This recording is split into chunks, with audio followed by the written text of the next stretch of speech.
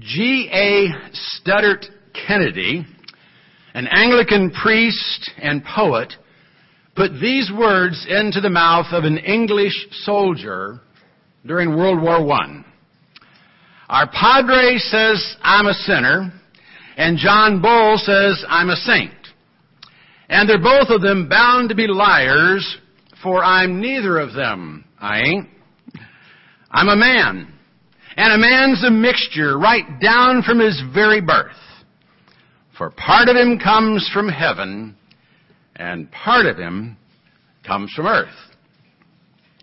Now, in a sense, this is true of every man. We were all made in the image of God and from the dust of the earth. But this is especially true for a Christian. You know, at our second birth, the Spirit of God came into our lives. After forgiving us and cleansing us, He inhabited our bodies. Now, our bodies obviously remained physical in nature, but by joining ourselves to Christ on the cross through baptism, we indicated a willingness to crucify the flesh. We killed the old man so the new man could live. We soon learned, however, that the old man has a way of coming back to life. A living sacrifice has a tendency to crawl off the altar. We've been given a new nature, but the old one still hangs around, and the old nature butts into our life much more often than we'd like.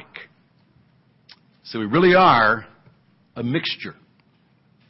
Part of us comes from heaven, and part of us comes from earth.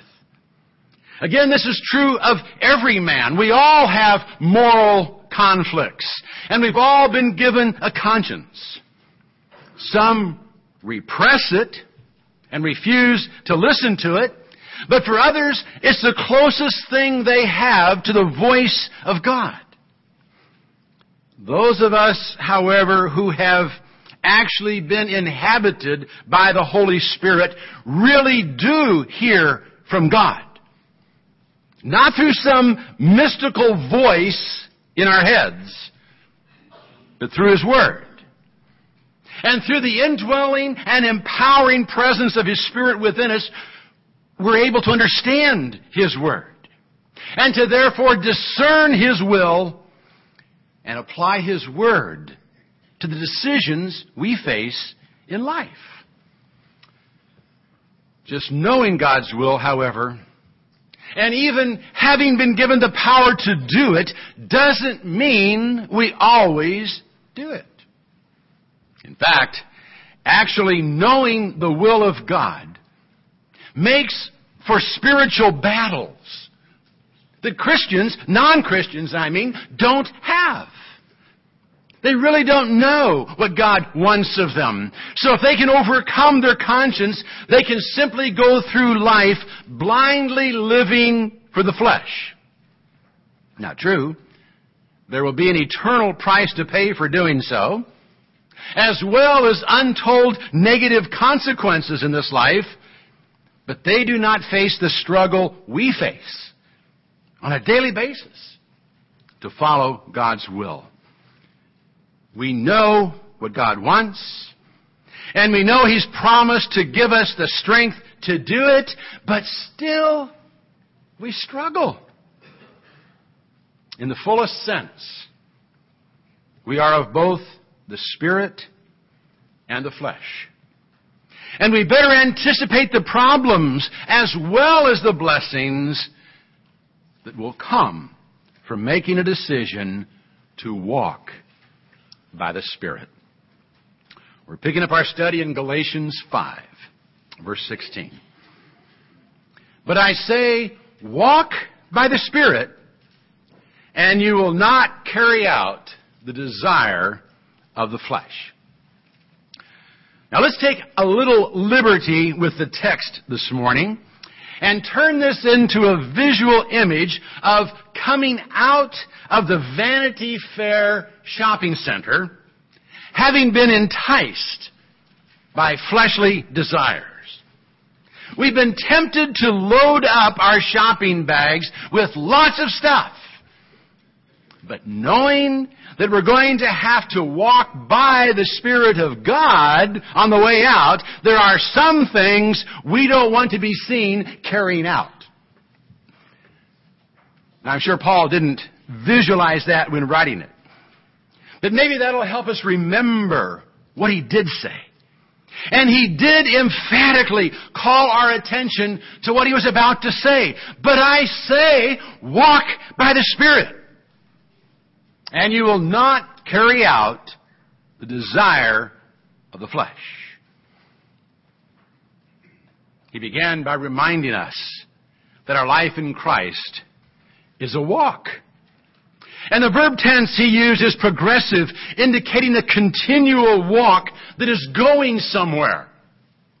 For as he said in Philippians 3:14, I press on toward the goal for the prize of the upward call of God in Christ Jesus. Our life in Christ is not static. We don't get saved and then stop moving. Through His grace, we've been told to stop striving to find acceptance with Him, but our life is still a spiritual journey, a walk that is headed somewhere. And it's our desire to please Him as we walk through life. So we walk by the Spirit, directed by His Spirit and empowered by His Spirit. He has revealed His will to us in His Word, and He has indwelt us to enable us to follow His will. So it's by His strength that we strive to live a life that brings Him pleasure, a life that reflects the presence of His life within us. And if we're going to walk by the Spirit, we'll obviously not carry out the desire of the flesh. We'll do what the Spirit wants, not what the flesh wants. But what does Paul mean by the word flesh? The word translated flesh, sarx, is an interesting word. It's actually used 13 different ways in the New Testament. And it can mean everything from the physical body itself to the weaker element in human nature to that which is carnal and sinful. When Paul says we'll not carry out the desires of the flesh, he's not suggesting that if we're spiritual, we will refrain from meeting our physical needs, that it's wrong for us to eat when we're hungry. What he's saying is that we must keep our carnal, our unspiritual, our sinful nature in check. That we must not allow our lives to be dominated by our lower fleshly nature. And that means even Christians have a lower fleshly nature. That even Christians have sinful desires. I trust that's not news to you. But what you may not realize is if you're going to walk by the Spirit, you will be at war with the flesh. Let's read on. For the flesh sets its desire against the Spirit, and the Spirit against the flesh. For these are in opposition to one another, so that you may not do the things that you please.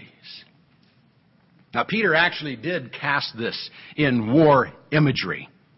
He said, Beloved, I urge you as aliens and strangers to abstain from fleshly lusts, which wage war against the soul.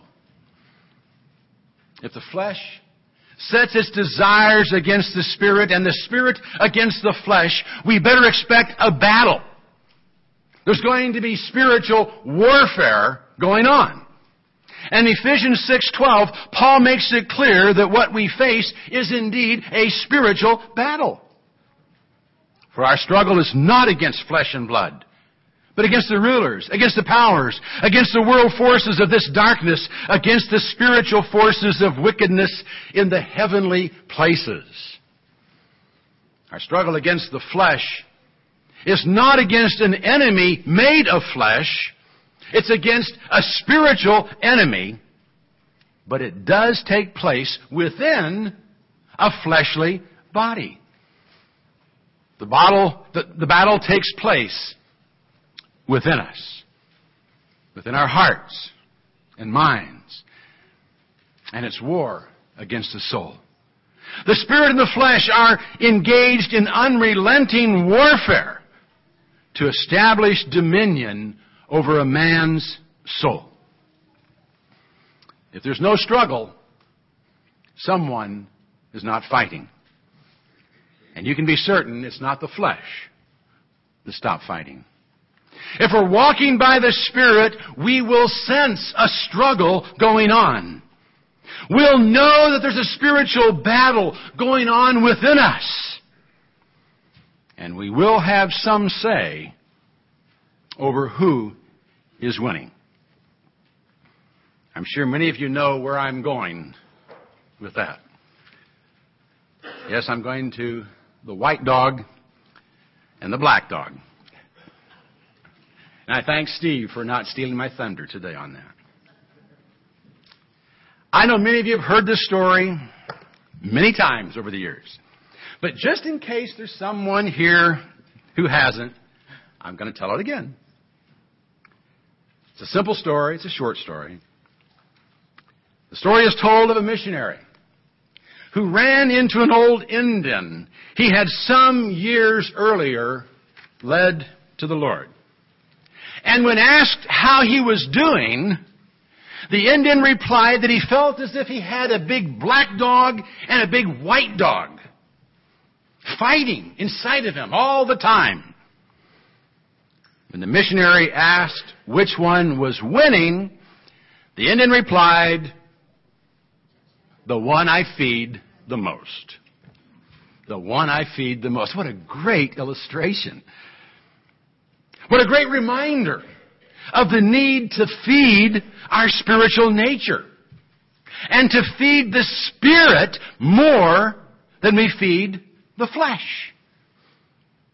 They are indeed in opposition to one another. And the one that's fed the most generally wins. So which one are you feeding the most?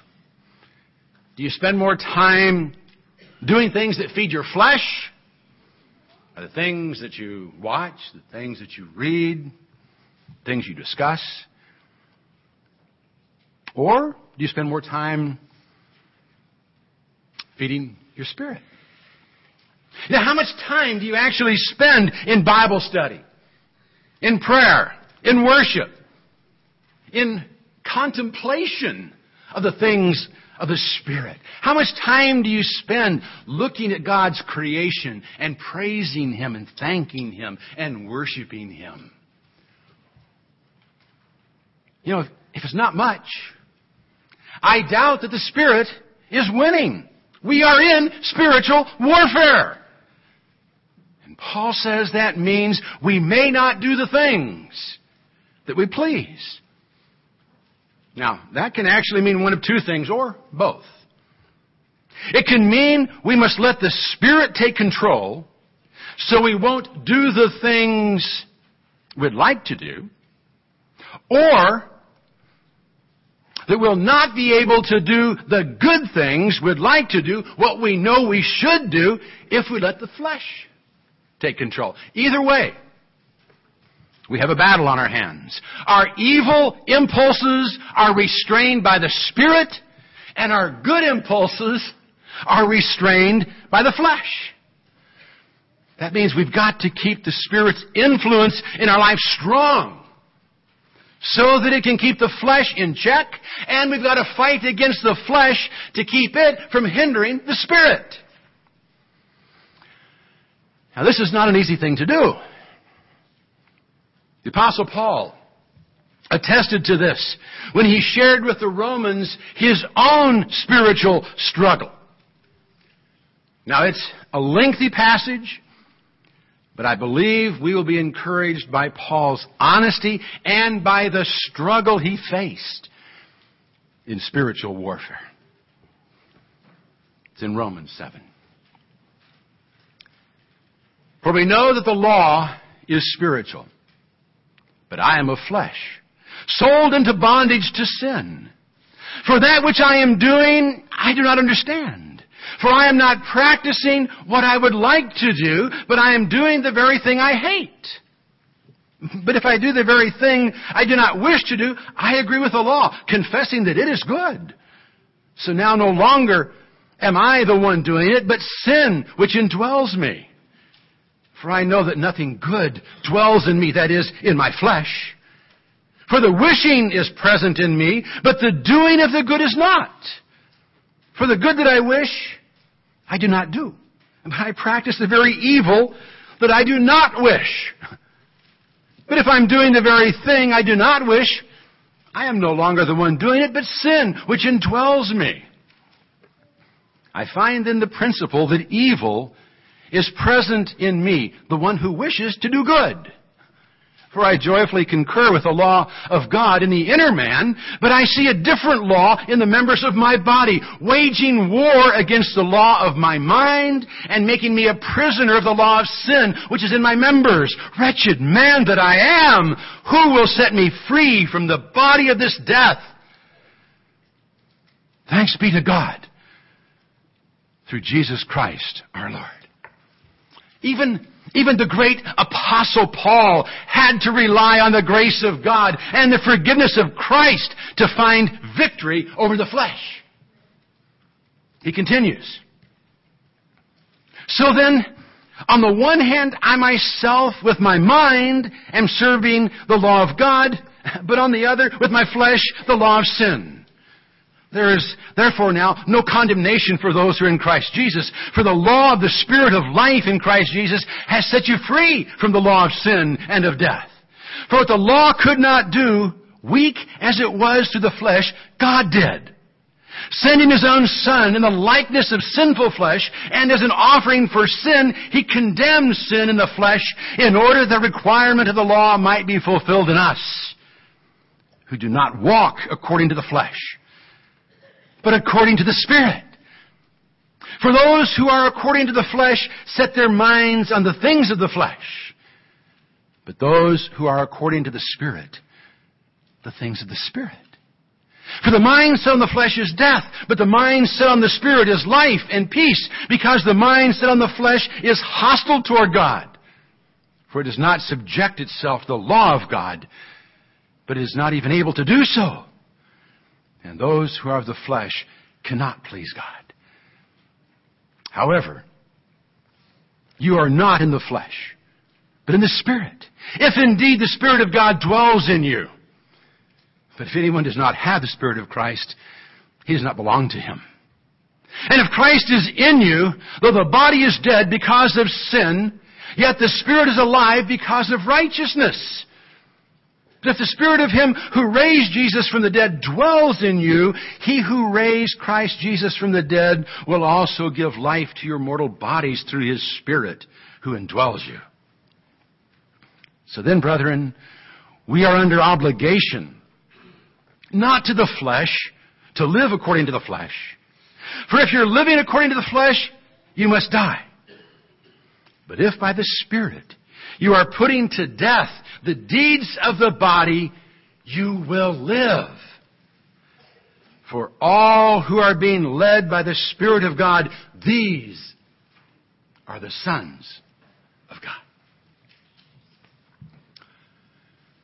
The struggle goes on. The flesh doesn't go away. It didn't even go away for an apostle.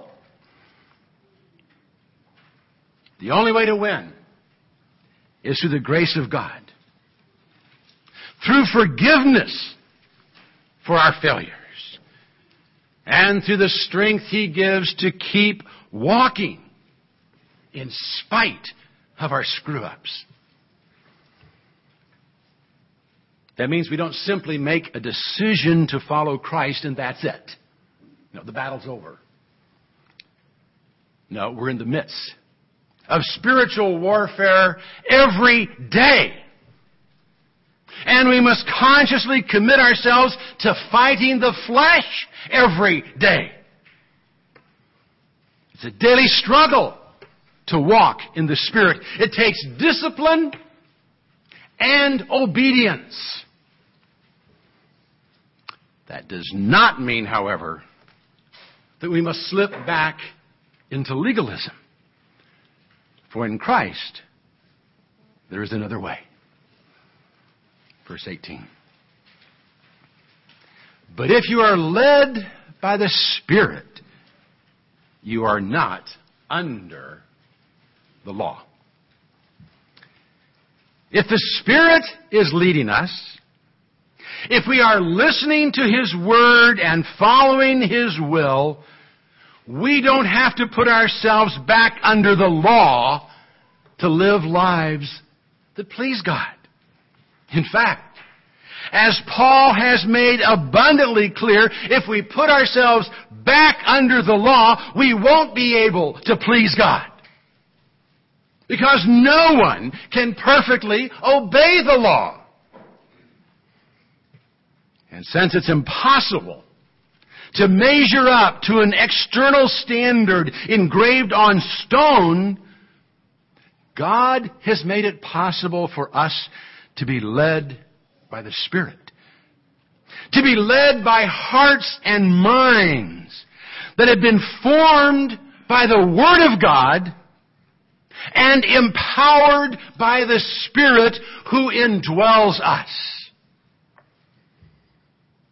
Jeremiah foresaw a day when the law of God would be written upon the hearts of His people, when they would not only know it, but would also be empowered from within to do it. And the writer of Hebrews speaks of the coming of that day when quoting Jeremiah. This is the covenant that I will make with them after those days, says the Lord. I will put my laws upon their heart and upon their mind. I will write them. Now that does not mean that a day was coming when there would no longer be a need to know God's revealed will for our life. That everyone would just instinctively know God's will and could listen to their heart to discern it. That thinking is very popular today, both inside and outside of the church. But that would be a very dangerous way to live. For it would open us up to unchecked spiritual deception. What Jeremiah was foreseeing was a day when God's Word would be widely known by His people, and it would be their heart's desire to follow it. A day when they would no longer have to live under the threat of the law. A day when they could live under grace and the law of love. A day when the whole law could be lived by simply following two commandments. Love the Lord your God with all your heart, with all your soul, and with all your mind. And love your neighbor as yourself. If our mind has been filled with God's Word, and our heart filled with His love, we will know how and be motivated to live lives that please Him. If we're led by the Spirit, we're not under the law. There's no need to be. The Spirit will have informed us of God's will in His Word and given us the power and the desire to live lives that honor Him. That doesn't mean we will live perfect lives. lives of perfect peace and harmony. In fact, if we walk by the Spirit, we will constantly find ourselves in the midst of spiritual warfare. But the Spirit within us will give us the peace of knowing that even in our struggles and failures, we are acceptable to our Heavenly Father. Walking by the Spirit requires knowing the will of God and striving to follow it. And the grace of God makes our attempts acceptable because the sacrifice of Christ makes forgiveness possible. How can we not surrender our will to a God who has made that kind of life possible? Thank God for the gift of His Son and the gift of grace. Let's commit ourselves